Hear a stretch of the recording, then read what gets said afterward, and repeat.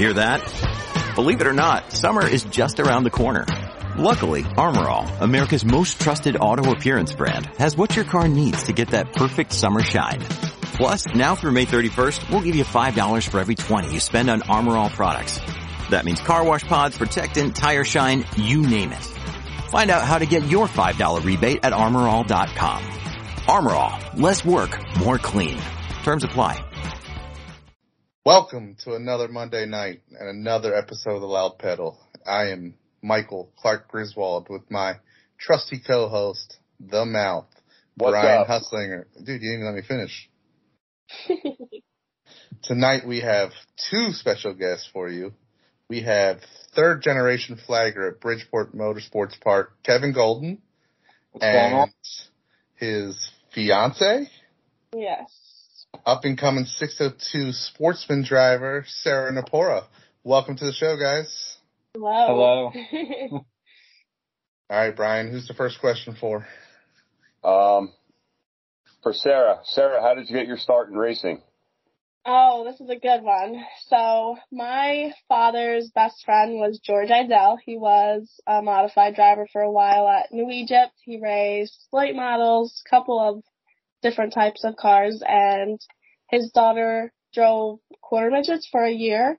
And he told my dad, bring her to the driver's experience at Blackbird, put her in a race car, and then Mr. Tony Bazowski put me in a scholarship car, and it was never going back since. I was stuck. Now, Blackbird, that's down at Airport Speedway, right? Yep, that's on the right side of Airport. Yeah, it's like literally 10 minutes from my house, and I've never been to a race there. Yeah. Yeah. That's how I started, and ever since then, that was almost 13 years ago. My poor parents have been stuck with me ever since. Nice. All right, so now we'll move to Kevin. Kevin, how did you get your start in racing?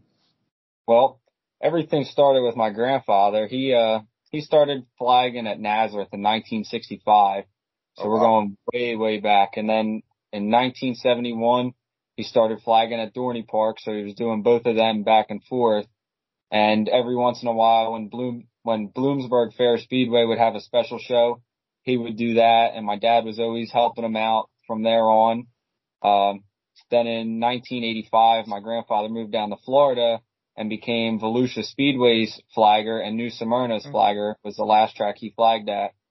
And then my dad pretty much took Dorney Park over until they closed from 85 till whenever they closed. And he started at Mahoning Valley from 1989 to 2001. And he took a year off after I was born and my little brother was born. He took a year or two off and then started at Bridgeport in 2003. And he's been there ever since. And I started helping him 2015. And I'm still helping him. And I took over the quarter mile in 2019. So that's where I stand with him. That's our thing. We do it together. And I've missed him the last couple months of the year. And it was hard for me without him up there. That was our thing that we do. And it was hard, but he taught me how to do it. And I knew he was there and I knew my grandfather was there watching me do it. So I felt comfortable. That's awesome. Yeah, your dad got real sick there last year, right? Yeah, he got sick, like the second week or the first week of September, and he missed from there all the way to the end of the year. So it was he kind of just said, hey, I'm not going to be able to make it this one weekend. So I was like, that's fine. No problem. I said, Sarah will help me out. So she climbed up into the flag stand with me and she helped me out. She was helping me out with the quarter mile all year. So I knew she would be all right getting up in the flag stand for the big cars. And then from there, it led into other health conditions that put him out for the rest of the year. And I took over the rest of the year by myself. And then she helped me some races. My little brother, he didn't have an issue climbing up in the flag stand with me to help me. And then her older sister also helped me a couple times. Now, which one's harder to flag, the big track or little track? The little track can be difficult sometimes. The big track can also be difficult. The big track, you have more area that you have to cover with watching. You have a bigger track to cover. There's a lot more stuff that you have to pay attention to on the track. Especially with sprint cars, you gotta always keep your eyes, whether you're looking in turn 1, you still have to know what's coming out of turn 4, because where we stand is pretty much right on the racetrack, right above it. Right. And sprint car wings are maybe 4 or 5 feet from the flag stand. So it doesn't take much for them to get real close. The small cars, the 270s, they're pretty easy to catch, but the 600s, they can be a little bit of a challenge just because their numbers are on the fuel tank, and that's really about it. So trying to keep track of where everybody is once they start going through lap traffic can be difficult. But both tracks have their challenges, and you kind of doing it for so many years, the last 7 years, I've kind of learned the easiest ways to do everything. Now, when a caution comes out, are you the one throwing the caution, or does sometimes it come from up above? It's kind of both ways. So if we see something happening or something, we'll say what's going on the radio just so everybody's aware of it. But if that driver's able, like if he's coming out of turn 4 and he has a flat tire and he's already at the bottom of the track, we won't go caution right away because he could dip into the track in the quarter mile and get away from it. And then, sometimes we'll make the call over a safety standpoint. So during the Danny Serrano 100, we had 3 cars that were lined up on the turn 4 or turn 1 of the quarter mile. And it was just a safety thing. That was my first ever 100 lap race that I've ever done. Yeah. Were they too close to the racing surface still? They were lined up all 3. So they had the entire quarter mile blocked, and I didn't want somebody to come off of the racetrack at high speeds and hit them, because you don't know if those guys have their seatbelts off or their helmets off. So it just became a safety thing. So like if we find that there's a safety issue, we'll throw the caution, but usually some of the other things we'll let Doug handle that. But I mean, it depends on the safety scenario. I got you. All right, this question's for you, Sarah. What's more fun, racing or being like an assistant starter? Oh my gosh, are you kidding me? No. Definitely racing. I mean, it's been my whole life for so many years. But helping out has been pretty cool too. It's just a different way to view everything. And those couple months that I was getting my crate car ready, just to be behind the scenes for a little bit, it's race control is a lot different when, you know, you have a headset on and you can talk to all the other employees and you're a part of something and, you know, you're not just on the racetrack. We're making sure cars are safe. I mean, I threw the red a couple times when we had sprint cars flipping, modifieds, you know, sometimes the caution had to throw it out while, you know, Kevin was looking at one side of the track, I was looking at the other. So it's just seeing, you know, different ways of looking over the racetrack versus looking around the racetrack while you're racing. It's pretty cool. It was a pretty cool thing to experience. Kevin, I got a question for you. How hard is it for you not to black flag Nick Sandone III? I don't know, because he's a good friend of mine, and every time he comes by the flag stand, I'll wave to him. He waves back to me. Whether he's waving to me or waving to his friends and family that sit behind me, I'm going to make it look like that he's waving to me, so I'll take it. And then he always revs the car so everybody hears him. He's a nice guy. He invites me over all the time to things. He's always welcoming, very welcoming, and now she's parked right next to him in the pit, so. Yeah, I was getting ready to say, I was talking to Nick at the motorsports show on Saturday, and he had told me that you guys got the pit next to him, which I just took into the assumption that, Sarah, you're going to be running Bridgeport this year instead of New Egypt. I think you're right. I think you just let out my secret. Breaking news here. Breaking news, Sarah Napora will be at Bridgeport in 2022.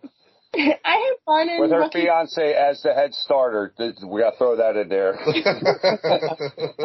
Yeah, I had fun running my rookies in crate at New Egypt. I had gotten second in rookie points. It was a lot of fun. But once you hit the high banks at Bridgeport, I mean, yeah, I heard it's addicting. Yeah, it's so hard to go back. I remember my first 2 times racing Bridgeport, I pulled like I drew the 3 chip and the 4 chip. So I started on the pole of the first heat, like my first 2 weeks racing there, and everyone was like, "This is rigged. She knows the flagger." You know, but I actually felt like I mean. And meanwhile, I'm nowhere near. I'm up in the flag stand doing my thing, getting ready for hot laps. And Bridgeport's super cool because as of now, I believe I'm the only regular night female Saturday night driver on the big track. That's cool. So that's cool for me. And, you know, I love the little fans, the little girls. I've always been into, you know, motivating the little girls, showing them that they can do anything they put their mind to. And I see a lot of female racers say when they're on the racetrack, they put their helmet on and they're just another racer. But every guy on the racetrack knows that that's not true. They know that you're a girl, whether your helmet's on or not. Yeah. You know, you're never just going to be another racer. So I think I go out there and I race. Everyone wants to try to win. That's my goal. That's what I want to do. Everyone knows I'm a female.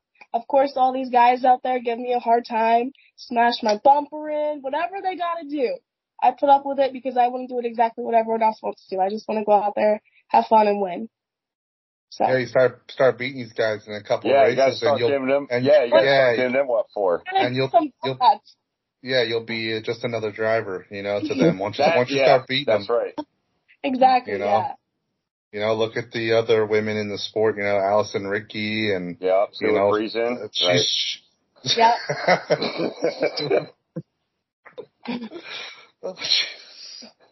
So, Kevin, how dare you say that about him? No, I mean, Mayor Stelfox, she was pretty badass back in her day. You got McKenna Hawes, Harley White. Yeah. You have Christina Pratt in the sprint car. Christina Pratt. So Jenna Schatz. Jenna Schatz when the sprint cars are there. Yes. There's a bunch of awesome females that come. Yeah, you know, absolutely. With the traveling series. But to be there every week, every Saturday night, I'm really excited to, especially go in the stands when I have breaks. You know, see the little girls out there who maybe dream of being a race car driver one day, influence some people, show some people that anyone can do anything they put their mind to. You know, it's been tough growing up as a girl in racing. I had to learn a lot of lessons young.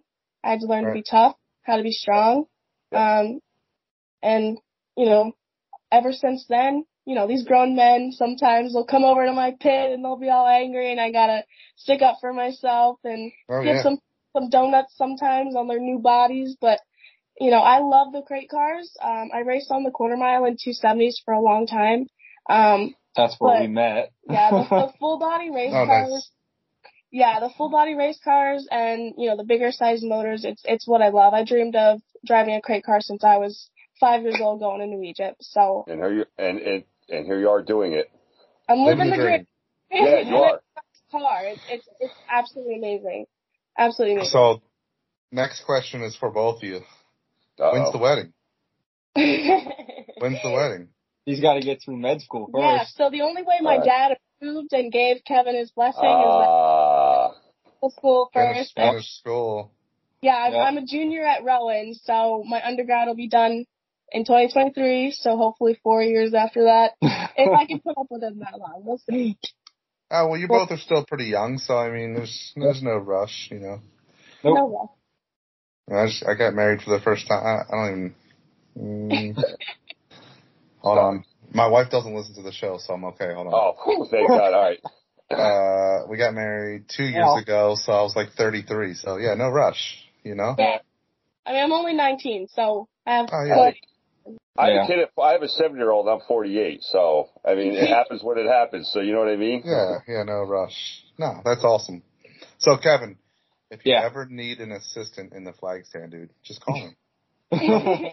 I promise I won't drop any flags on the track. I won't black flag Nick, you know, more than once. I'm not allowed up there. Yeah. Can we keep it down to a 3 black flag rule? We could play over-under on that, too. What happened to the Lab Pedal podcast to Clark is going to be assistant flag. So how many times is Nick Sandone will do the over-under? We'll set the number at 5. Well, I will say I heard a little birdie tell me that my dad should be ready for practice, if not for the main race. So he should be back up in the flag stand, hopefully. I was going to ask, how's he doing? How's your dad doing? He's doing a lot better. He's doing a lot more walking around. With the cold weather, it's kind of hard for him, so he just kind of goes to stores just to walk around. I think he goes there just to go buy stuff, just to get out of the house. But yeah, he's doing a lot better. He's planning on getting back to work within the next month or so. But nice. And then it's only going from there. His lungs are getting a lot better. He's doing really well. Yeah. I go over and see him whenever I can, and it'll be nice to have him back up in the flag stand. Now, will I let him jump right up into the front? I don't know. I might push him off to the back for a little. Yeah, he's got to earn his stripes back. Yeah. You know what I mean? He's got to earn his exactly. Speaking of your dad, he just liked our Facebook page 28 minutes ago, so he's probably wanting to listen to your episode. No, that's awesome. I've really enjoyed watching your dad as a flagman over the years, cause Bridgeport was like my home track. I always went to Bridgeport, so I've always watched your dad as a flagger, and I've always judged other flaggers off of your dad. Like, I've always used him as like the precedent, like, all right, well, he does a really damn good job at it. And then I go watch other flaggers, I'm like, what the hell is this guy doing? You know? But then you get like the other really good flag, like Warren Alston, I think is an amazing flagger. You know, he's very animated. And your dad's not really animated in it, but I don't know, you can tell he takes it very serious, and he's just like, and I like that. But I also do like the animated guys too. Like, I think Warren Alston makes it kind of fun for like the kids are watching and stuff. I will say the most animated flagger that there is has got to be Farney with the Super Dirt guys. Oh yeah. Yeah, I think so too. He gets very into it. I feel like that up in the flag stand, that's his place. He gets to be a kid all he wants to do. He can do whatever he wants. So yeah, I agree. I think I always helped Farney when he came to Bridgeport. The couple times that the Super Dirt cars were there and they did their 100 laps, my dad had to go to work because they would call him in early to go into work at night. So he would leave. So that's where I kind of got like my first couple races of 100 laps to assist. But he was always a pleasure to work with. I liked working with Farney. You only see him once a year. Right. But he's always a cool guy. He's so funny to talk to. He definitely has a good personality to him. That's awesome. This question's for you, Kevin. After a race or on a Saturday night, any drivers in any class ever come up to you and give you a little like, hey, what the hell was that about? Yeah, we get that sometimes, and most of the time, whenever somebody does come up to us, we always tell them, if you got an issue, wait for Sunday when the video comes out and you can watch what happened. And now instead of having the video, now we have flow. So. Oh yeah. Yeah. 20 minutes that the race is over, you could go right back to it and go rewatch the whole night of racing to see exactly what happened. So it's nice that they record the whole thing now, so you can just go back and skip to whatever part it was and get to watch the entire thing instead of just a little cut of what happened. Mm-hmm. So it definitely helps. But I've had big track guys, small track guys. I've had fans, crew members. We've had it all. But you just kind of hold your let it roll off. Yeah. It's probably Von Dorn. Von Dorn fan. Yeah. What the hell are you doing? You know, you should have black flag 1 through 4 so we could have won the race. Now, the first time that Sarah came to Bridgeport and ran, how hard was it for you to focus on flagging while also still trying to watch her? Well, knowing that at the time when I think she started, she was the only girl racing the 270s at Bridgeport. So, and my dad, he said, "Oh, look, that's that new girl racing." New girl. Yeah. Cause he used to do the quarter mile. So he always referred her to the new girl. Right. And then I started following her on Facebook, and then I followed her on Instagram. And then it was like, last year, about halfway through the year, we started talking. She got, I think, like 3rd or 4th place, and it was like right at intermission, And I ran behind the grandstands real quick and I yelled to her. I said, "Good job out there." And then I ran back to the flag stand and it just went from there. Nice. Sarah, so have you ever won a race when Kevin was the starter? I have not yet. You know, he said that he'd be down way before his dad got down there, and I always thought that was funny. You know, he always said, "I'll beat my old man down there to victory lane." I said, if he's climbing down the ladder first, I'm jumping on his shoulders to get around him. I said, I'm going to be the first one on that podium. I'll be up there before she's even got her belts off. I've won a bunch as a kid in the quarter midgets. You know, that's like such a family atmosphere, and it's so much fun to win with your friends. Then it got a little more competitive in micros. I started winning races at Airport Speedway. I never won my 2 years or 3 years racing at Bridgeport on the quarter mile. That's pretty competitive in the micro world. It's pretty tough to beat those guys out there, just like on the big track. I mean, Bridgeport, I think, is one of the most premier racetracks on the East Coast. And I think that the surface is great. The competition is great. The weekly racing is great. So from the small track to the big track, both of them. And I think they do a great job there. And then I won a rookie race in the crate car, so I haven't won, you know, a big race yet or a weekly race. So that'll be our next goal. Hopefully it'll be under Kevin's supervision, but we'll see. Now when you won the quarter midgets, the Napora gate coming, Mike. Another Jersey dirt track under scandal, under fire. When you won at Blackbird in the quarter midget, was it USAC sanctioned at that time? Yeah, so when I started racing, it was still USAC sanctioned. Nice. I believe they're still USAC sanctioned. I'd actually have to look into that. I know some places are. USAC still runs their quarter midget series, like their nationals every year.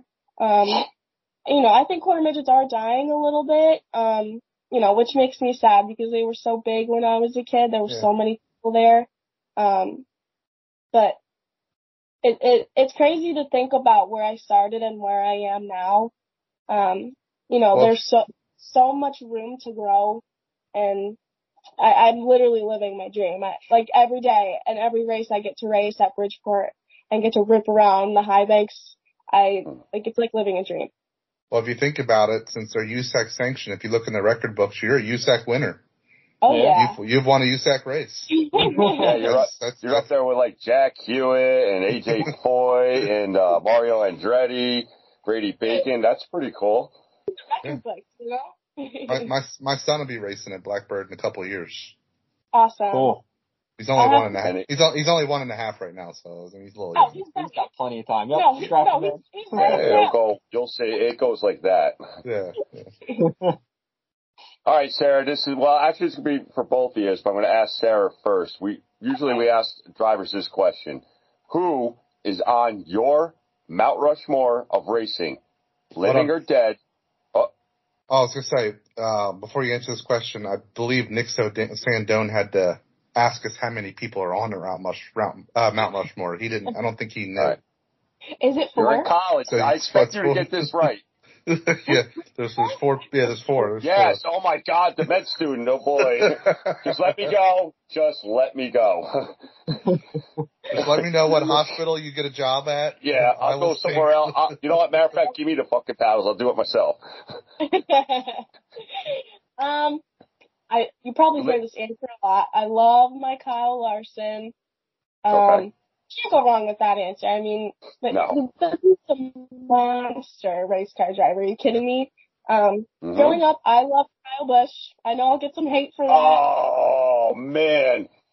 Oh, wow. I know. Well, guys, there must be parking next to Nick Sandone. Come on. All right. The reason for that, I went to California to the Winter Showdown at Kern County in Bakersfield. A couple of years ago, I watched him drive a super late model there, and to watch him, you know, go a little bit higher of an entry to chase down a car, use his lanes, on pavement even. It was just one of the coolest things I've ever seen. You know, somebody so smart who can put their car where they need it to be, so that it works on the racetrack, and that kind of stayed in my head forever. And, Okay. you know, I like his attitude a little bit. He doesn't put up with anyone's stuff, you know? Yeah, and then, you know, there's always the guys that you gotta love forever, like your Sammy Swindells. I grew up really loving sprint cars. I always thought I was going quarter midgets, micros, sprint cars. Mm-hmm. And then that never happened. My dad had mutual friends with Jason Leffler. And Right. once we lost him, my dad kind of steered away from letting me get into a full-size sprint car. He thinks the modifieds are a lot safer. Sure. You know, he grew up around modifieds with his friends, and my dad actually proposed to my mom after winning a demolition derby at Wall Stadium. Oh, nice. That's awesome. Nice. You know, my mom's parents used to do mud haps at New Egypt, so I literally can't get away from it. Nice. All right, Kevin. No, she's still missing 2 more drivers. Oh, yeah, you got 2 more drivers, yeah. Sorry, Mike. You guys are killing me. My grandfather and I, before I lost him, I was still racing quarter midgets when I lost him. Him and I used to obsess together over Dale Earnhardt. That makes up for Kyle Busch. All right. Yeah. Him and I used to collect Dale Earnhardt cards. When I lost him, I got to keep a bunch of our NASCAR collectible stuff. I still have them. I have a box full of them. And I'll put them up in the showroom eventually one day. There's your old guys and there's your young guys, and you have your mix of your favorites. And I don't know, I gotta put Steve Davis up there on my Mount Rushmore for a local guy. I love me some Steve Davis. I think he's a great driver. I know I got lapped by him one time, and you know I was behind him. He's lapping me, and I'm just watching him. I'm like, how is this guy so good at what he does? You know what I mean? He's got to teach me something. Yeah. So if I have to pick someone local, it'll be Steve Davis. Nice. Cool. Kevin, your turn. Well, I had to pick 4 people. It would be the same, one of them, the same as hers, Kyle Larson. He's all around. Mm-hmm. Yeah. He can go and just win it. He's Arguably the greatest driver on the planet right now. probably close to it. Yeah. Yeah. I mean, he's definitely a wheelman of anything. You could probably stick him on a racing lawnmower and he'd go out and win something with that too. It don't matter. Probably. As long as it pays, he'll be there. Heck yeah. Another one would probably be Billy Powell Sr. He's always been good to me. He was good to my dad. He won it. One of his first ever wins was with my grandfather. So my grandfather. That's cool. So he was racing. He won with my grandfather. He's won with my dad, obviously. Mm-hmm. And last year and the year before that, he won a couple races when I flagged the race. So he's the only driver that races right now who has had a checkered flag flown from all 3 of us. That's awesome. That's pretty cool. It is cool to know that there was somebody who knew my grandfather and actually took a checkered flag from him, and same thing with my dad, and then the same thing with me. I just thought that was always the coolest thing ever. Another one would probably have to be like Briggs Danner. He's a great kid. My dad, he knew his grandfather really well. They were great friends when his grandfather was racing. My dad sends me pictures all the time from years and years and years ago of Briggs's grandfather racing.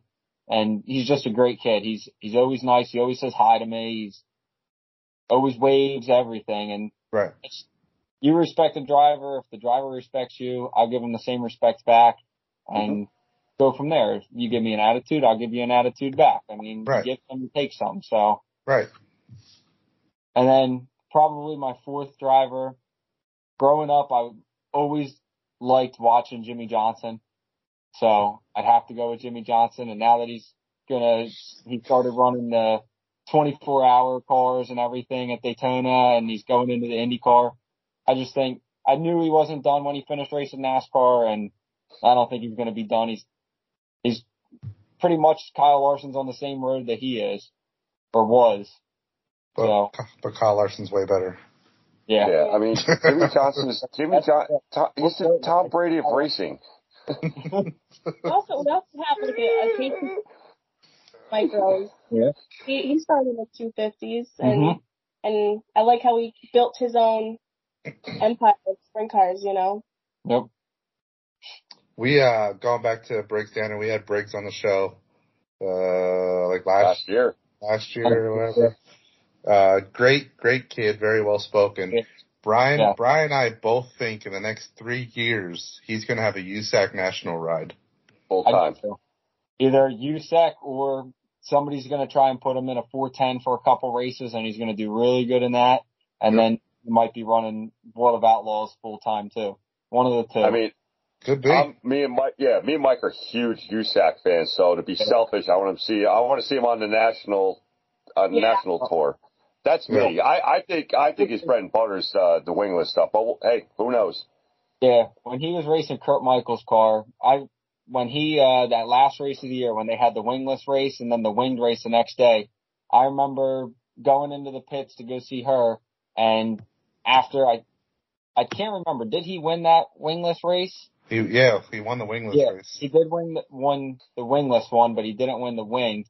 But I remember going into the pits after the races, which I think there was one race after them, and those guys already had the rear end out of the car, putting the winged rear end in, and they were going over the car, and those guys are great guys, and Briggs was over there giving them a hand with whatever they needed help with. And then the next morning when we woke up from the camper and walked over, they had that car out. It was clean. Looked like it never even touched the racetrack yet, but it was the same chassis, same everything. They just swapped everything to make it the winged car. And he can wheel a modified, a speedster, a 600, anything. He's definitely good at it. TQ midget, dirt midget. I mean, he's potentially Kyle Larson type guy. Potentially on dirt anyway. He could. He's considerably like a young Kyle Larson. Yeah. You know? Yeah. And he's from pretty much before he got into NASCAR. They're about the same size too. Yeah. I mean, yeah. Now, bright future for him. Kevin, as a flagman, how hard is it for you not to have favorites or root for drivers on the track? Because, like, I could tell you, before we started the podcast, you know, I had my favorite driver. I always root for this guy. And now that, you know, we do the podcast now and we meet drivers and talk to drivers and interview drivers, it's so hard not to root for those guys because we have an interaction with them and we joke around with them, have a good time with them. So it's like, damn, I used to hate this guy. Like now I'm like, well, he's actually a really cool guy. I want to root for him now. Yeah. So what my dad always taught me was everybody goes to the track to race. Right. So you being there is giving them the reason to race, because without a flagger, you have no race. You can't do anything. So if you're friends with all the guys and you could just go up to them, hang out with them, talk to them, even if, yes, some of them can be kind of like a tool, but some of them aren't.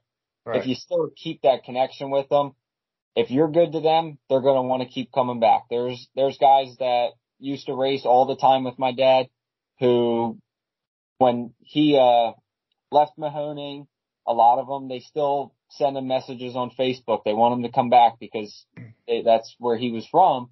So they want him back there. And then there's drivers at Bridgeport who say that they're going to stop racing at Bridgeport when my dad stops flagging, or if he stops flagging, they're going to stop racing there. Or some car owners don't want to race at Bridgeport. They want to race somewhere closer, but the driver likes the flagger and everything, so they want to go to where he is. So you kind of you build connections with people, and then you kind of just grow your friends list at that point. So like everybody knows you. You can walk around the pits. Right. Pretty much everybody says hi to me. It takes me forever when my dad was out. When I would walk from her pit from the other side of the pits, it would take me almost an hour. People stopping you to say hi and everything. Yeah. When my dad was sick, it took me even longer to get to the flag stand because everybody knew he was out. Everybody wanted an update, and it showed that there was a lot of people that cared for my dad, and they care about me and together as a pair of flaggers. So it is nice to know. And then like anybody who sells t-shirts and sweatshirts, we'll buy them And we obviously don't wear them to the track, but we do it because they might only make a couple bucks off of it, but it's still showing your support to them. Right. Support for them. Yeah, absolutely. We'll buy stickers from guys, and we'll buy hats and t-shirts, sweatshirts. And it just, instead of going to the store and go buying a plain sweatshirt, we could just wear racing sweatshirts all year long or t-shirts and everything. So, but yeah, we just try to support everybody because that's what's going to keep people coming back to the track is if you support them, you're nice to them, you give them an environment that they want to race at, they're going to want to keep coming there. So we won't tell all the fans that you're wearing an Alex Jankowski hoodie so that if Alex wins, if Alex wins the Doug Hoffman Memorial at the beginning of the year, it's totally not rigged. Oh, totally gate. Kevin KG gate. No, totally not rigged. He's very nice. He always, he's a good kid. He jumped on the front stretch during his 100 lap or on the 101st lap. I was the first one to get to him, help him get out of the car. The first thing that he asked me as soon as he got out of the car, did I win that race? That was the first thing that he asked me. And I told him that you won the race the lap before. I said, you were already done the race. He's like, I thought that was the checker, but I wasn't sure. So he's like, I just kept my foot in it and went for it. We had Alex on too, and he actually started interviewing us. He flipped it on us. Yeah, it was pretty funny to hang out with. Yeah, that whole family's cool. Yep, they are.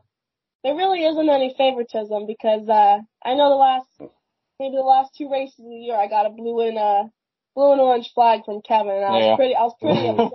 Oh, I'm glad you brought that up.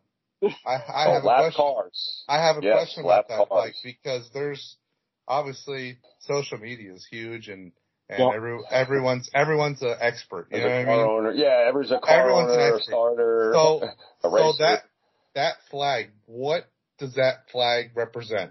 Is it because people always are like, oh, it means move over, or other people are like, oh, it means hold your line so the leader can get around you. What does that flag mean?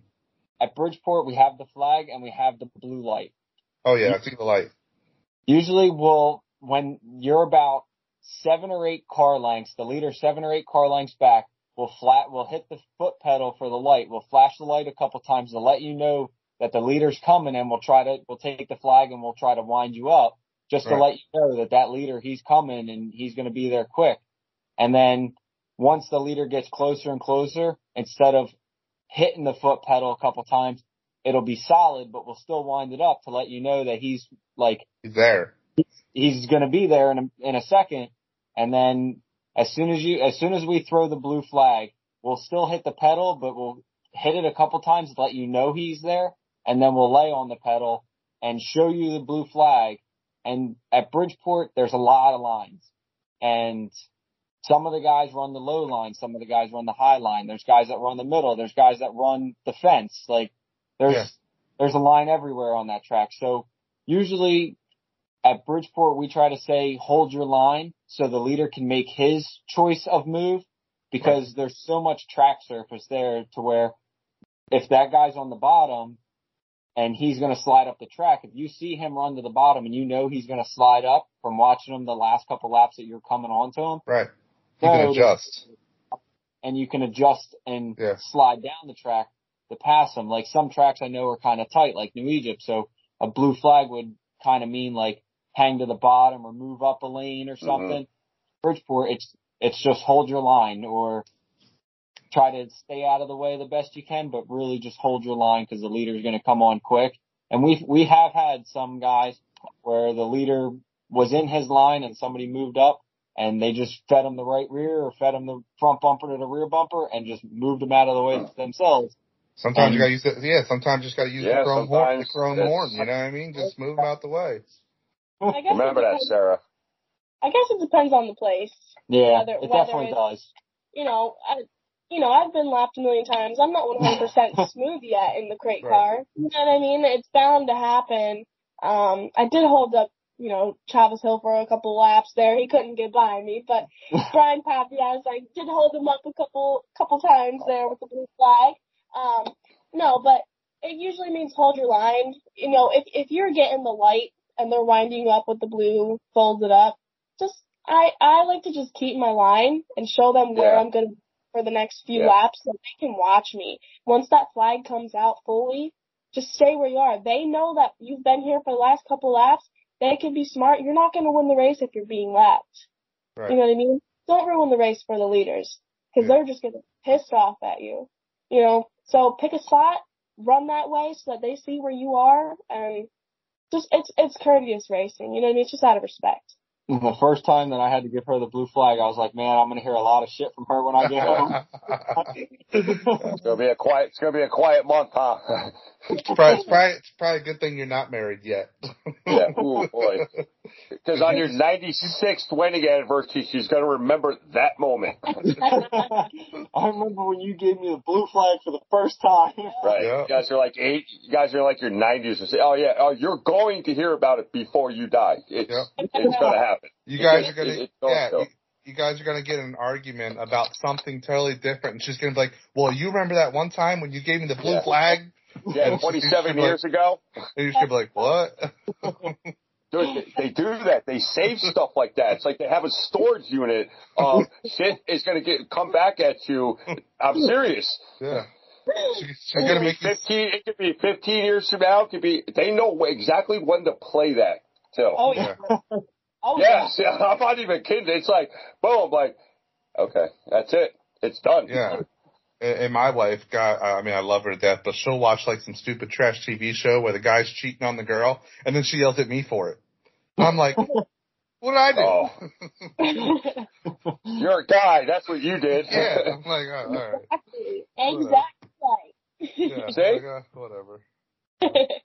Sarah, I got a question. What female racer, if any, do you look up to? Oh my gosh. Easy question. You actually mentioned earlier Harley White. Oh, nice. Okay, so, yeah. She is so strong. I mean, mm-hmm. Then in the 600 and that's scary. You know what I mean? She has scars on her back from the accident and the fire, and she still continues to this day to you know break barriers and you know do things that other women haven't done before. I mean, before Kaylee Bryson just broke this new record at the Chili Bowl to be the first woman in the A-game. That was cool too, yeah. Yeah, Harley White held that record before her, which she's another one that I like. Kaylee Bryson, I think Natalie Decker is really cool. She has arthritis and she fights through that. She's another strong one. But definitely if I had to choose one, it would be Harley White. I mean, she is badass. Are you kidding me? Badass. It's what she said after the accident that did it for me. She said, if I never got back in that car, I might as well just die that night. Yeah. I was like, okay, you're a badass. I'm a fan of yours. That was, yep. She is one badass race car driver. And if I just need one female to look up to, it would be her. Cool. That's very cool. So I got a question for you guys. Yeah, what's up? All right. What would you rather do? Be in a modified, a sprint car, or would you rather be in the flag stand at Bridgeport, knowing how close the cars come to the wall and how fast and the slide jobs of Bridgeport? What would you rather?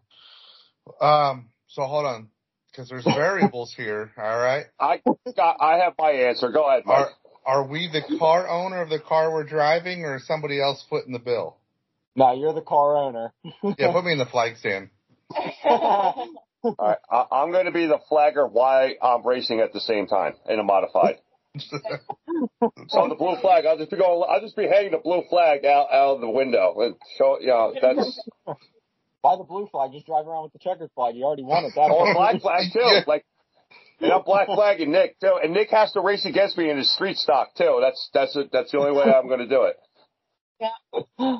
I don't know. That's a tough question to answer. It'd be cool to get in one and try a lap or two, but to be up there and see the car, that's a rush in itself too. I will say, up in the flag stand, there is a lot of variables because we control the lights up there, so we're the ones who turn the lights off, go red, yellow, green. We have control of the blue lights.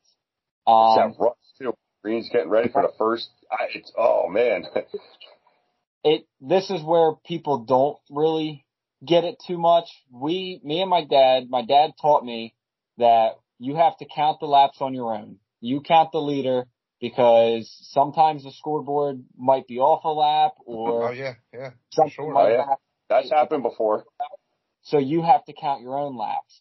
And then he also told me you have to make sure you keep track of the top 5 cars, because if anything happens to the first place, the second place, the third place, you got to know who's next in line if they're in lap traffic. So as we're watching over the race, making sure everybody's safe, cars are safe, nothing's happening, we're also counting all the laps in our head. We're paying attention to who is the lap car, to the top 5 guys, because we give the top 5 cars all the same advantage to the lap car. So we have to know what lap cars where. We have to know who the top 5 is, and then we have to also know who is outside the top 5, who can possibly potentially break the top 5 that you have to pay attention to on top of that. And be cautious of the environment that's around you. If we can, up in the flag stand, we can definitely tell a driver is going to have an issue with their car before they even know that there's an issue wrong with the car. So it's very easy to tell modifieds, crate cars, and street stocks what the motor sounds like as they come by. We can predict a motor's going to like pretty much blow 2 or 3 laps before it even starts smoking. And being up in the flag stand, we can smell a tire rub better than anybody up there because they're literally right underneath of you. We can tell any damage on the car as they come by. It's very easy to tell up in the flag stand. So we try to let some drivers know on the in-car, hey, you might want to check your gauges. It ain't sounding right. And then sometimes some of them guys they'll keep running and running and running and tell them to smoke, hey, you're showing some smoke. You might want to kill it. And then within seconds from there, that motor just let loose and there's stuff on the track now. And we try to give everybody that edge by telling them to save their stuff, because there's some guys that are stuck and that's all they got is one motor. So we try to give you that advantage, like, hey, something doesn't sound right. We don't want you to hurt your stuff. You might want to just kill it right there.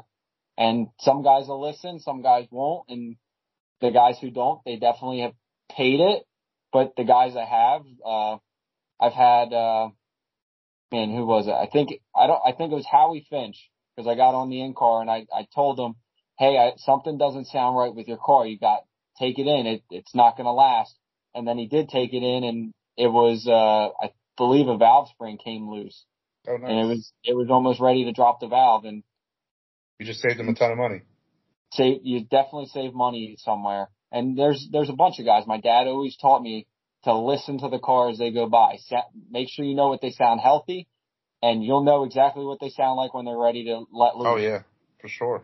So it's definitely nice to be up in the flag stand because you get that point of view that some of the grandstand people don't get. Now, I'll tell you, I've done the Kenny Wallace experience, and I'm somewhat claustrophobic.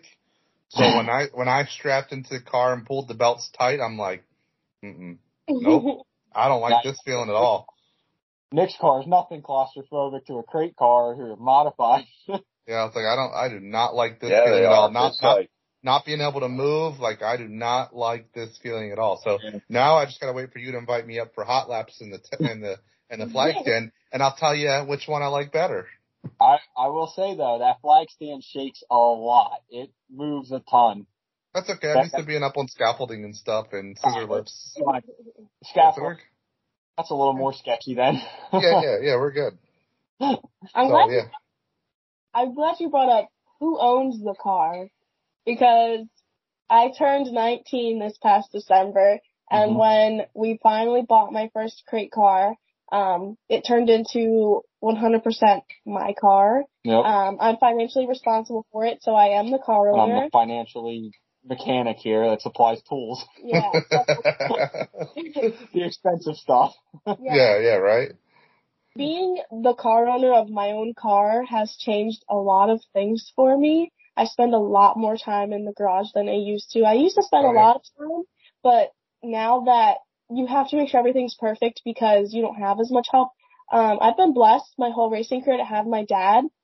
He's been so helpful. He's, empowered me to do all of this, him, my mom. But they kind of pushed me to do some racing on my own here. And I had car owners before in my 600 driving, in my crate racing. When someone else owns the car, you drive a little bit differently. Right. When it's your own car, even, you drive a little bit different. Me, I mean, I ripped the bumper off the damn thing. I can't keep it, I can't keep it clean. I like to race, I like to race hard. But, it is a different breed when you're financially responsible and you're young and you have to really mature up. And, I'm not young anymore. I'm not racing with teenagers and micros. I'm racing with some of the top guys on the East Coast who, right. Travel with STSS and have ran with the dirt before and have been around the ring around and, have driven in some of the top series around here. And, they come race at Bridgeport and here I am battling with them in a heat race and in the future. So it's cool to think, I own my own car and I'm racing out here with these guys who have so much experience, who you can consider veterans. You know what I mean? Oh, yeah. And there's so many guys out there and, they're really helpful and they're so willing to teach you and help you learn. And I think it's really awesome. Now, with you saying that you're financially responsible for the car, does that mean you also seek out your own sponsors and all that, or do you have help with that? So I've always done that by myself. I've never had like a PR person or like a quote unquote manager. Right. So I grew up in Pemberton, in New Jersey, and there really isn't a whole lot around here. So I've always been low buck of a team compared to some other people, even in quarter midgets. Right. You know what I mean? Even in quarter midgets, you could be lower funding than someone else. But luckily I have found, in the most recent years, some amazing, generous, sponsors, Sunglass, Central Design Provision, Roger Manning, those guys are awesome. Acerbo's, Auto Trim and Lettering, Valenzano Winery, Score, Sand and Stone, Sweetwater Marina and River Deck, they're on board. And, you really find people who become your family. Right. And when you have that support behind you, it makes it all the more meanwhile and all the more worth it. Well, normally we give you a segment to thank your sponsors, but you already did that. Well, you just did that. Yeah, you just did that. You just did that. Yeah, you just did that. Already a step ahead of you. It's like we watched the shows before. Yeah, which I doubt you guys have. But it's fine. Yeah. Not now, many. Now you're lying to us. Not many people come on do listen. It's fine. It's not a big deal. No hard feelings. Hey, I gotta have something. Don't expect an invite an invite again, but No. I always listen. I gotta listen to something when I'm working on cars, so I don't have to listen to everybody else's air hammers going off in the background. Yeah, it's true. That's true. Oh. We do have some people like Nick's dad is he listens to every episode. Yeah, that's pretty cool. And there's a guy Timber J from Fonda. He's a big supporter of us, and he listened to Rocky Warner's episode 1,000 times. And we have some drivers too that listen a lot. Like Mike Maresca listens to every episode. Oh, cool. Who else? Isn't there another Williamson driver? will once in a while. Yeah, Matt Williamson when he's not drinking Bud Light and eating chicken wings. No, he switched beers. Remember? Oh, He's a cool dude. You guys ever get a chance to meet Matt Williamson? Meet him. He's a good dude. Yeah, when he comes down to the Super Dirt Car race this year at Bridgeport, go over to his trailer. Yeah. I'm going to come to the flag stand. Bring something over. We don't get much up there, but. You think I'll wear a Sarah Napora t-shirt? Because I'll save him one. A pink one. He probably would, honestly. When I met him at Orange County, he was wearing a pink shirt. So, yeah. Like, always comes Williamson. Yeah, Matt Williamson's a super nice guy. He's Canadian. They're all a little wacky, the Canadians. So, yeah. We actually have his dad on the next week. Yeah. Awesome. Cool. So we'll try to get you a Bicknell chassis. Yeah. We'll try to get you a free Bicknell chassis. We're gonna try to get yours. I love my Troyer. I don't know. I know they're. Oh wow, you have a Troyer. Oh, wow. That's one thing we didn't ask. What chassis she's running? Yeah. I do. I ran an RTS 270. I never branched from RTS, and I ran Hyper for my 600. Okay. And my rookie crate car, that was a Troyer. I learned everything Troyer when I started racing crates. And my teammate Johnny had a TO, but I stuck with my Troyer and I learned the ins and outs of it. So when it was time for me to get my own car and I found a Troyer, I really liked the TD1, TD2 style, the older years. I think mine is a 2010. I think the older years are a lot stronger. I think they have a good foundation, and I think you can, especially to learn from. Yeah, you can do a little. You can go down and run Troyers for a while. Yeah, go down. Go down, yeah. Tim Sears Jr. from upstate's running a Troyer and actually had quite a good season last year with it. Yeah, Ryan Watt just displayed his TD5 at Motorsports. A lot of legends have ridden that under that name. Yeah, I love my Troyer. I think it works. I think it's simple. Yeah. And I think Big Nell's so big because you know what I mean? Yeah, Troyer's probably better than Tio at this point. I mean, did I say that out loud? I don't know. I didn't hear nothing. I don't see Bobby Hearn trying to come on the show, or Matt Hearn, so.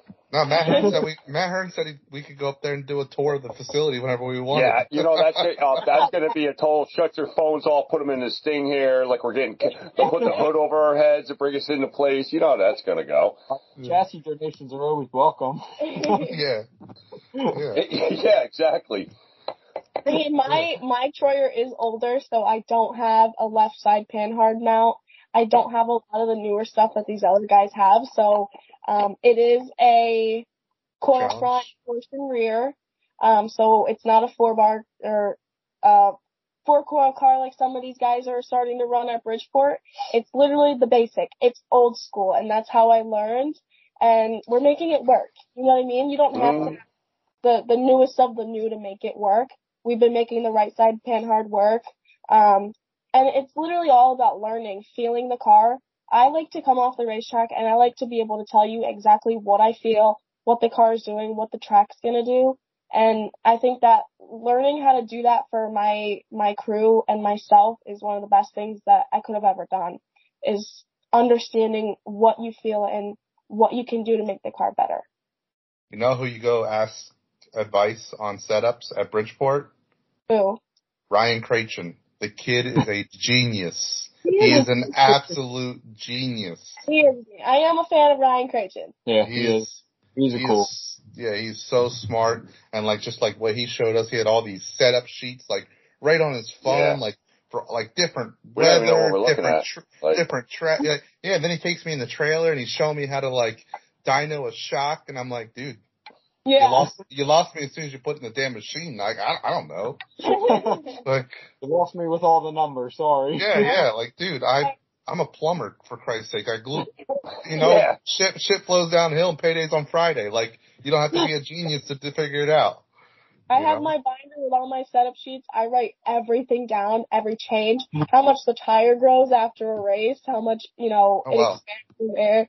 I mean, I like to be detail oriented because I like to understand. Right.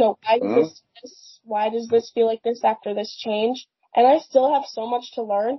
I probably don't even know half of what some of these other guys, veterans, know out here. So I have so much to learn still, and that amazes me, and that makes me curious, and that makes me want to keep racing and keep figuring out more and keep getting closer to that win. Well, if you think about it, you'll never learn everything you need to learn, because you got guys like Matt Shepard and Stu. They're still learning stuff, because technology is always changing. So they're still constant. Matt Way, yeah. They're always constant. Whose father owns half of Bicknell Chassis. Yeah, there's always something new coming out, and you got to figure out that new. How's it going to work here, and shocks and tires and staggers and all that stuff. Yeah, and the track conditions are never going to be exactly the same. No, they'll never be the same. You have to be able to read the track. Is it going to get slick?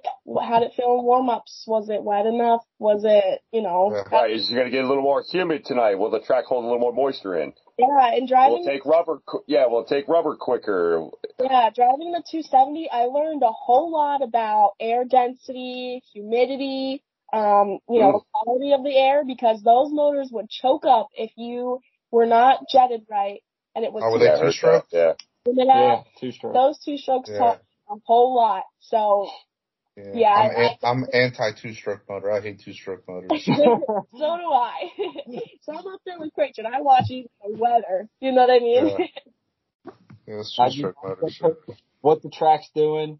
I don't text her anything. I just make sure she's okay after races. That's about it. Yeah, all right. Yeah, all right, buddy. Don't be the next scandal. Please do not be our next scandal. Don't. No, yeah, because then do it. Then Billy Jr. is going to leave and go somewhere else. Yeah. If you do, you better hide that shit good where we ain't going to find it. I'm going to say this year is last year was definitely Bridgeport's breakthrough year. And I feel like this year is definitely going to be the best year that Bridgeport has. It's going to be a monster year. In a long, long time. I'm looking forward to a monster year at my home track in Orange County, too. There's a lot going on over there. So I think it's pretty cool that what Doug did is amazing. And then my track started to come back, and it's going to be a great racing season all around, I think. Oh, yeah. Everywhere. Everywhere. And I like the new, the Elite Series with STSS. I think. Congratulations, Stuart Freezing, on winning that. Yeah. I think everything's sponsored by Hallmark. Give him the championship. I'm excited. Brian, go down. Yeah, I like to watch the top guys, those big black guys. I like to see, even if it's just on flow, whether it's weekly at Bridgeport, I watch every race that I can because the only thing you can do is learn from those top guys. Yeah, what they're doing, right? Yeah. What are they doing with the track looking like this? Why are they doing this? Or how are they setting up to pass this car? I mean, every chance that I get, I'm watching a race. And absolutely. It's like instinct. You know what I mean? I do the same thing. Brian and I do the same thing. We watch races all the time, but it's not to figure out why they're doing that. We're like, take that son of a bitch out. Run him off the track. Why did he pinch him down? I mean, come on. Yeah. I mean, that's us. But Steve Kinzer, when the Outlaws would come, like in their New York swing, Steve Kinzer would, when they were doing time trials and heats, if he wasn't racing, he was on top of his trailer watching everybody. Yeah. So if the 20th time, arguably the best sprint car driver of all time, I mean, so there you go. You're observing. Kyle Larson's getting up there. Yeah. He's all hyped, though. I mean, come on, guys. He sold out the NASCAR. Yeah, really. What is that about? Sell out. Sell out. I got before we let you guys go, I got one final question for Kevin. When these touring series come in, and they obviously have their own flagger, has any of them ever been like kind of like a dick, like just kind of like not like, because I've heard World Outlaws can be a handful. Very snooty. Yeah. I heard the same thing. The World of Outlaws, they do have their own officials, but they don't have their own flaggers. So they use the flaggers of the track. So when they came last year, they had me and my dad officiate the race from the flag stand, and they have their own radios, so you have to be on their channel. The only thing that stinks or sucks about their radios is their radio also talks to the drivers too. So whatever the flagman says, the drivers can also hear it. So it's kind of like everybody's got to be hush, hush, quiet, quiet. But it's a lot easier to run a race when it's like that because you don't have people talking over you. You don't have people doing this or people, hey, this, like, you don't have anything. It's just a quiet radio channel until something happens. Then it becomes active. But other than that, I mean, when Nicole and Warren, when they come with USAC, me and my dad, if it's just Nicole, I'll help her out for like the heat races, and then I'll swap with my dad. My dad will go to the infield for the heat races. I'll help Nicole. And then when it's feature time, he'll help Nicole in the flag stand, and I'll go to the infield and I'll go sit with like Eddie Barber or one of them in the tow trucks. And I just like to get a different point of view of the track. So like being a push truck for the USAC, it's different. Like you don't ever get to see that flagger. And then Warren, when he comes with them, if he needs help, I got no issues. We have no issues helping him.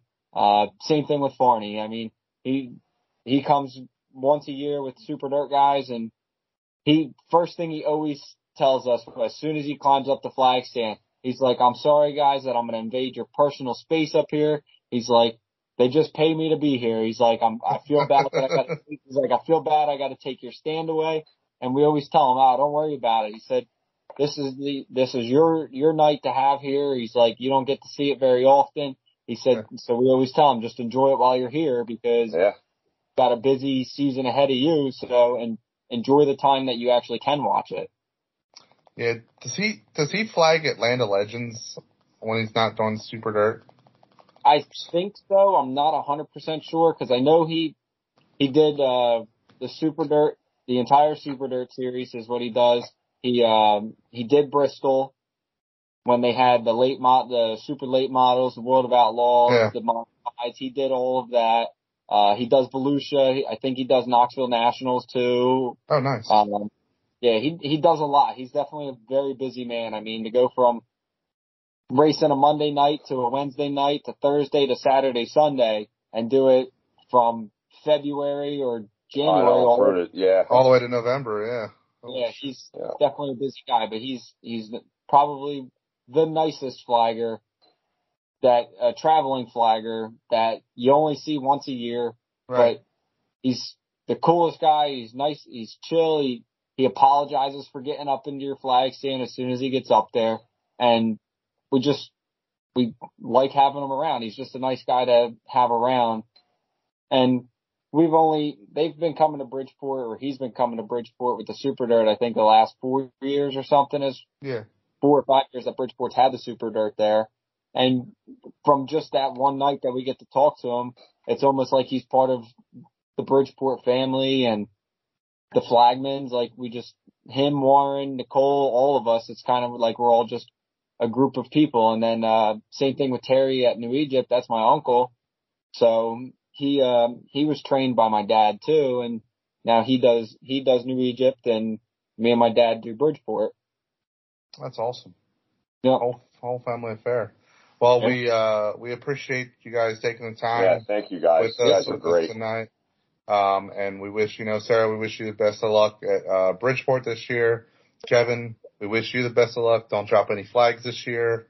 Not that I've seen you drop any, but don't drop any flags unless you're launching one at Nick's car. Totally okay. Yeah, go for it. I'm going to make a gun like a potato gun. You shoot the flags, you just shoot it right at Nick. Pop! Yeah. I don't know. That black flag might come out if he tells me. When he's in the seat, just have all black flags. As soon as he comes out for hot laps, just black flag him. I flag him while he's coming into the pits before he parks. Black flag him. You got to be in the pits to help Sarah. Come on, go back there. Yeah. I'll come down for that night. If you let me black flag him all the time, I'll come down that night. He's going to the bathroom. I'll be standing at the urinal or something, black flagging him.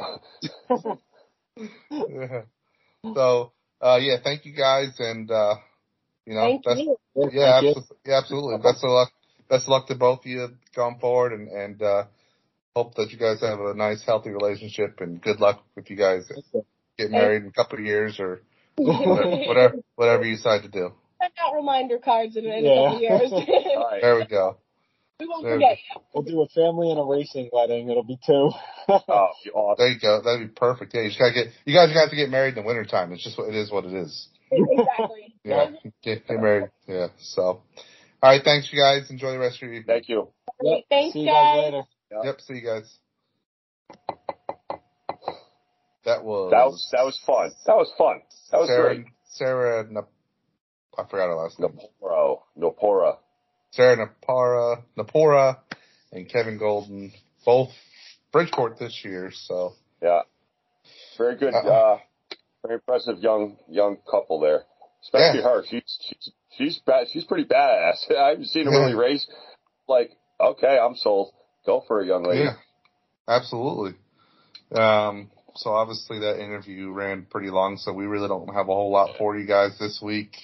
No, there ain't nothing happening. So. Next week, though, we do have Randy Williamson from Bicknell Chassis coming on. And we're going to do a special Tuesday night show with the World of Outlaws sprint car driver Logan Schuhart from Shark Racing. That's going to be fun. Both nights are going to be great. So we got a little special back-to-back episodes next week for you. Hasn't really been any racing, so we don't have any racing to report on. Soon, so very soon. I'm kind of glad that interview was long because there's not really a whole lot to talk about. Yeah, racing. there's not really talk about. No. Yeah. No, there isn't. Nothing's really happened. No. After February 12th, when it starts, when Alltech and USAC starts, then we're on. The NASCAR Clash is coming up out at the Coliseum, and it's gonna be nobody stupid. Cares. Yeah, nobody cares. I watched a video of them like riding. They did like a lap around the track, and like somebody's videotaping. I'm like, I go faster than this on the interstate. It's a quarter mile. It's like it's gonna be a wreck fest. Yeah, I love like the bull rigs. It's fun sometimes, but I don't. Dirt. They're having cars. On dirt. Yeah, when they can just kind of throw it in. Yeah, you're kind of, rubbing's right. There's a lot of rubbing and banging on it, of course, on the quarter mile dirt tracks or whatever. But I don't know, dude. Yeah, asphalt when you have to slow down to 10 miles an hour to navigate the turn. Yeah. On the it's like and you hit 45 on the straightaway. Yeah, as soon as you come off the turn and the exit, you're on and off. Like, all right, I got to float it in for the turn next. Yeah. Got to pick it up halfway. Like, I don't know. They should have just made it like a go-kart race or something. Our 600s or TQs on it would have been cool. Oh, TQ, put the NASCAR drivers on. Yeah. That would have been TQs are badass. Yeah. NASCAR, come on. NASCAR, you suck. Put us in charge of coming up with We're going to make this shit fun. Yeah. Probably everybody in that field has come from TQs or quarterback or something. Yeah, absolutely. So let's do that. Yeah, NASCAR. Yeah. NASCAR. You need to get rid of your promotions guy. He's terrible. Let us deal with it. Let us do it. Yeah, I mean, what's next? A cannibal run across the country? I mean, yeah. You guys are just I don't know. Put the Clash back at Daytona and leave it be. Like, it's tradition. I don't like tradition. I don't like tradition getting messed with. Yeah, and the Clash is what? It used to be the Bud Shootout, right? Now it's the Clash. Is that what it is? Well, it was the Busch Clash. Then I think it was the Bud Shootout. Both beers are made by the same brewing company. Yeah. I think it was the Busch Clash, then the Bud Shootout before or after the Busch Clash or something. I don't know. But it was part of Daytona Speed Weeks. They tell you had the Busch Clash, you had the Bulls, or the Gatorade 120, the Twin 125s. So they're 150s now. Yeah, see what I mean? Just like, leave it alone. Leave it alone. Yeah. But I think it became the Bud Shootout when Budweiser got real big with Dale Jr. and everything. Maybe. Yeah. Okay. So it's So it used to be the Busch Clash. Now it's just called the Clash. I mean, I can see tweaking some of the format a little bit, but kind of leave the foundation of what it. Yeah. Let's not move it to a frickin' football field. And on the West Coast. On the West Coast, yeah.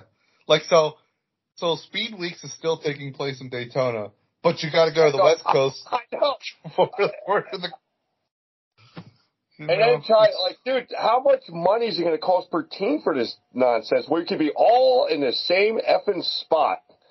Next year, the Daytona 500 is going to be on this quarter-mile track. In Las Vegas or in Los Angeles. It's just that's something NASCAR would do. But qualifying still takes place at the Daytona International Speedway. It does, and then the Gatorade duels are actually going to be at Michigan Speedway. Yeah, okay, or Michigan, Wisconsin. Yeah, we'll go up a little north there. Yeah. And then we'll disperse from there. Yeah. It's just like, hey guys, the Richmond race this year is actually going to be raced on New Smyrna Speedway. All right, we're taking Martinsville out. We're going to Mahoning Valley, everybody. yeah. Like, oh my God! I am glad that Coca-Cola 600 will now be ran at Bethel, and it still has to be a 600-mile race too. So what is that, like 2,000 laps? Yeah, Bethel's only a quarter mile, I think. Yeah. It's like 2,000 laps, but it's a 600 mile. They should just ran the Clash at Bethel. They wouldn't even have to build a track. It would have saved them a bunch of money. It's already there. Yeah, it's already there. It's just the same track. It's a flat quarter mile. What? Have it at the PPL Center in January, part of the indoor racing series. Yeah. Or at least go to Atlantic City for the boardwalk race. That way. The boardwalk, why don't you? Yeah, just race on the boardwalk. Have it more safe boardwalk or something. Yeah, hell. We'll take the Daytona beach racing tradition and we'll just move it to Atlantic City. In the winter, boys. Yeah. While you're at it, let's have an ice fishing tournament off the coast. Oh my God, what an ice fish. That's how you qualify. Biggest purchase has the pole. Oh my God. Yeah, we could just keep going on and on with this. NASCAR is it's a joke. It really is a joke, It's not even funny anymore. It used to be that I used to love it, and now I don't even know what this thing is anymore. I haven't watched and not going to. Dude, the saying's true.